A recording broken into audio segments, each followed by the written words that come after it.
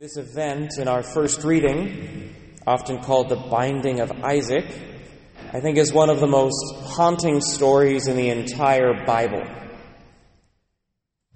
Abraham has been given a blessing in his old age.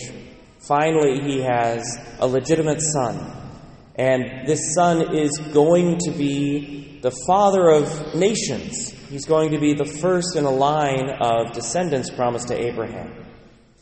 And yet, Abraham is asked by the Lord to sacrifice his son. Now, there are ways we can get around the haunting nature of this. Our approach to the Bible as Catholics allows for certain interpretations that can kind of give us an easy way out. One is to realize that one of the main problems of the Old Testament books is dealing with monotheism. The Jews are struggling with what it means to have one God, and particularly because most of these books of the Torah were edited and compiled during the Babylonian exile, based on pre-existent material, but still edited at the time where the Jews had failed so hard to worship only the one God that they were kicked out of their homeland. And so there's a very strong element in the Old Testament that suggests nothing can happen without God suggesting or requiring it. And so you'll see, for example, in the book of Exodus, every time Moses goes to Pharaoh, God says, "I will make Pharaoh's heart hard so that he doesn't let you go."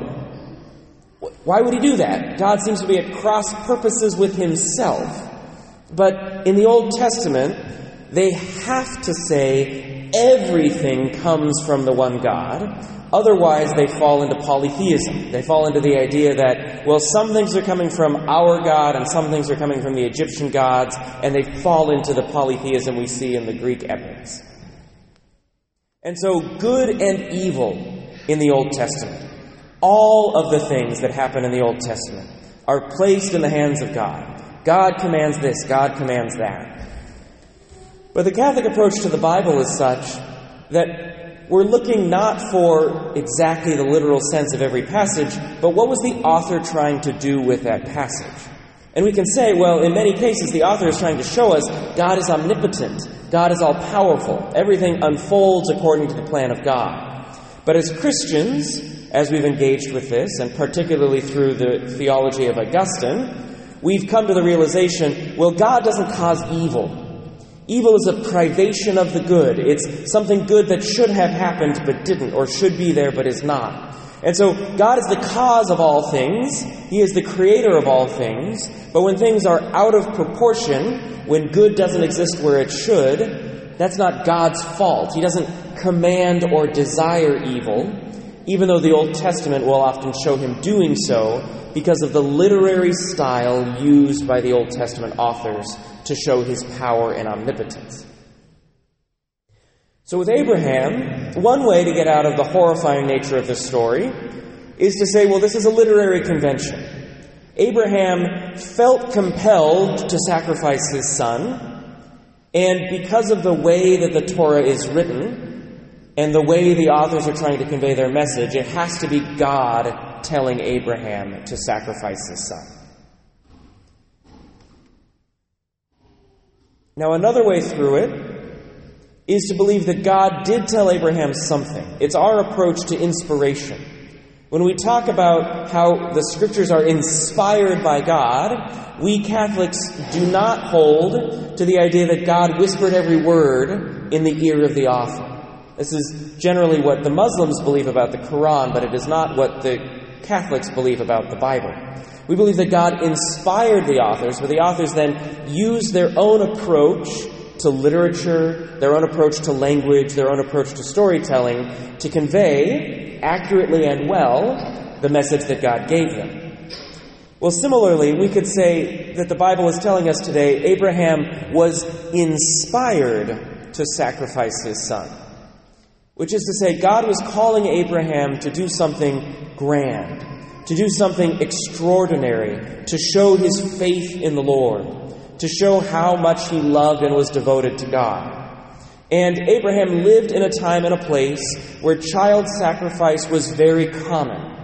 And so Abraham, feeling this inspiration, looked around at the religious rites that surrounded him and said, well, if I need to do something grand for the Lord, all of these people are sacrificing their children, maybe that's what I'm supposed to do. And so in that sense, you can say God inspired Abraham to sacrifice his son. Abraham interpreted that inspiration according to his own time. But then when he got close to actually doing it, God was like, hey man, that's not what I'm asking you to do. Like, hold off for a bit. There are other ways you can show me your devotion. I know that you want to do something grand for me, but I am going to stay your hand. But the third way that Catholics can approach this reading is to confront the full horror of it and to believe the words on the page that God, in fact, asked Abraham to sacrifice his son. What would it be like for us? And again, you can have any of these interpretations, but I think it's helpful today to confront what would we do if this were true. So what would you do if God asked you to do something like that?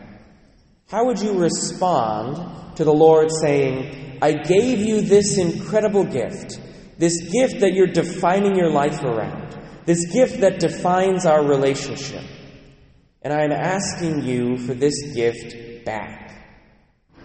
It's the Lord's gift. He gave it. By justice, Abraham should never have received the blessing of Isaac. And so by justice, Abraham cannot hold on to the blessing of Isaac. He has to, by justice, give Isaac back to the Lord if that's what the Lord demands. And we hope and pray that that's not the kind of God that we follow, but strict justice still demands that Abraham do what the Lord has asked him to do. How would we respond to that? Abraham is described in our Eucharistic prayer as the father of faith. And it's because of this story that he receives that title. He believed in the Lord so deeply and so extensively that he still believed, even as his hand was holding the knife and it was going toward his son, that the Lord would somehow take care of him, that the Lord would somehow bless him.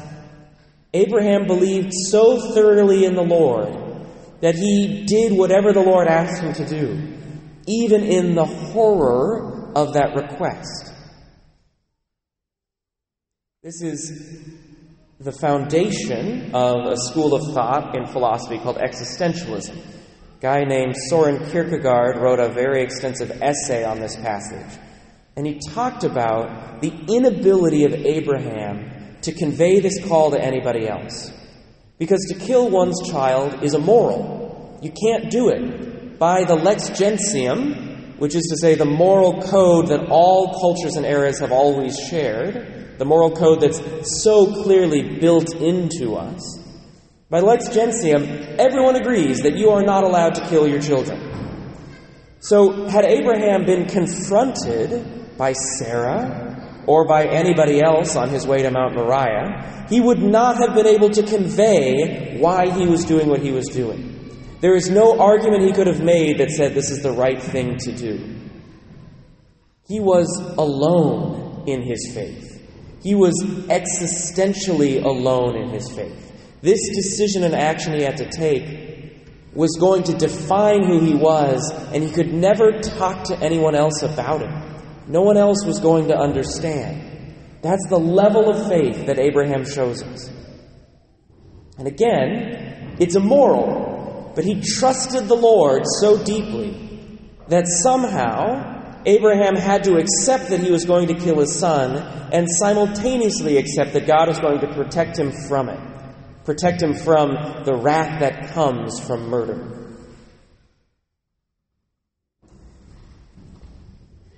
Now, the God that we follow is not a God who would demand that of us. Somehow, if we're going to take this interpretation that this is a request that God made, somehow God knew that at the very foundation of the people of Israel, at the very founding of that people, there had to be the idea of this level of sacrifice. Because otherwise, when God himself made that level of sacrifice, we would not have been able to comprehend it. The Jews would not have been able to understand the passion, death, and resurrection of our Lord Jesus Christ. Somehow God knew this needed to be part of the genetics of the people of Israel. This level of faith and this level of sacrifice. So that when they saw God himself carry it out in Jesus Christ, they would know what it meant. They would have prepared for 1,500 years to receive this sign of faith and fidelity, not on their part, but on the part of God toward them. It's a necessary thing that they should have. And so God had to choose one man, Abraham, to be the father of faith, one man who would trust the Lord so deeply and so extensively that we could have this story at the foundation of the people of Israel. But then God knew in that he would preserve Abraham from having to carry out the act. That he would give Abraham a ram in substitute, again, at the beginning of the people of Israel, to show that God himself will provide the sacrifice. God himself will sacrifice his son. Abraham, though he was willing to follow through with it, would be protected and saved from that because God himself would take it up. Abraham is a unique individual in the history of our faith because he was chosen for such an existential burden. He had to carry this so deeply in his heart.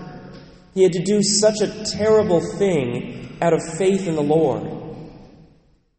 But God showed us through Abraham that our faith will always be rewarded, that God will always take care of us, and that if we trust God to the same extent that we trust Abraham, that we will see the same blessing that Abraham was given. Now, a final note. In our gospel, and our Gospels and our first readings are always paired during Lent. These are supposed to be heard and interpreted together. In our Gospel, we hear, "This is my beloved Son, listen to him." Now, receiving the story of Abraham, we might be tempted to an individual approach to Christianity. We might be tempted to say, well, I have been given the same existential burden as Abraham. God has asked me to do something that I can't explain to anybody else, and I'm going to do it, and I don't care what anybody else thinks. And we might use this gospel to justify that. I'm listening to Jesus. None of these other people are listening to Jesus, but I'm listening to Jesus. And my friends, unfortunately, this is how conspiracies start. This is how paranoia starts. This is often how schizophrenia expresses itself, and I talk to people in that state of mind all the time. We have to be very, very careful with that line of reasoning. Instead, we have to remember the teaching of the Church, particularly articulated in Dei Verbum, one of the four great documents of the Second Vatican Council, that says that the revelation of Jesus Christ, which is to say, God speaking to us through his Word, who is his Son, the revelation of Jesus Christ is expressed to us and comes to us through two branches. God, through Jesus, reveals himself in the Scriptures, and God, through Jesus, reveals himself in the tradition. That we have an interpreter, a faithful interpreter of the Scriptures, of the life of Jesus in the Church. And so we are not the father of faith. We are not Abraham. We do not carry that same existential burden. Instead, we have a faith, and we have a church, and we have 2,000 years of tradition that help us understand what it looks like to listen to Jesus. And if we become lone rangers, if we say, oh, well, the Lord is speaking to me directly, and I have a revelation that Thomas Aquinas and Augustine did not, I have a revelation that the popes could never understand, we're not actually listening to Jesus. Jesus gave us a church so that we can be sure that we are following him, so that we can be sure that we are following God. If we separate ourselves from that, from the Scriptures and from tradition, if we believe that we are the new Abraham, then we are liable to start killing our sons. We are liable to do something horrifying and believe that we are acting according to the Word of God. We are blessed to not be the father of faith. We honor him and we love him, and he gives us the genetics that bring us the Judeo-Christian faith. But we are not the father of faith. We inherit him. We receive from him and from the church. We have to show his same level of faith in listening to Jesus Christ. But we should also give thanks that we don't have to live in that existential burden. Christ has spoken, he continues to speak, and we can be sure of what he teaches.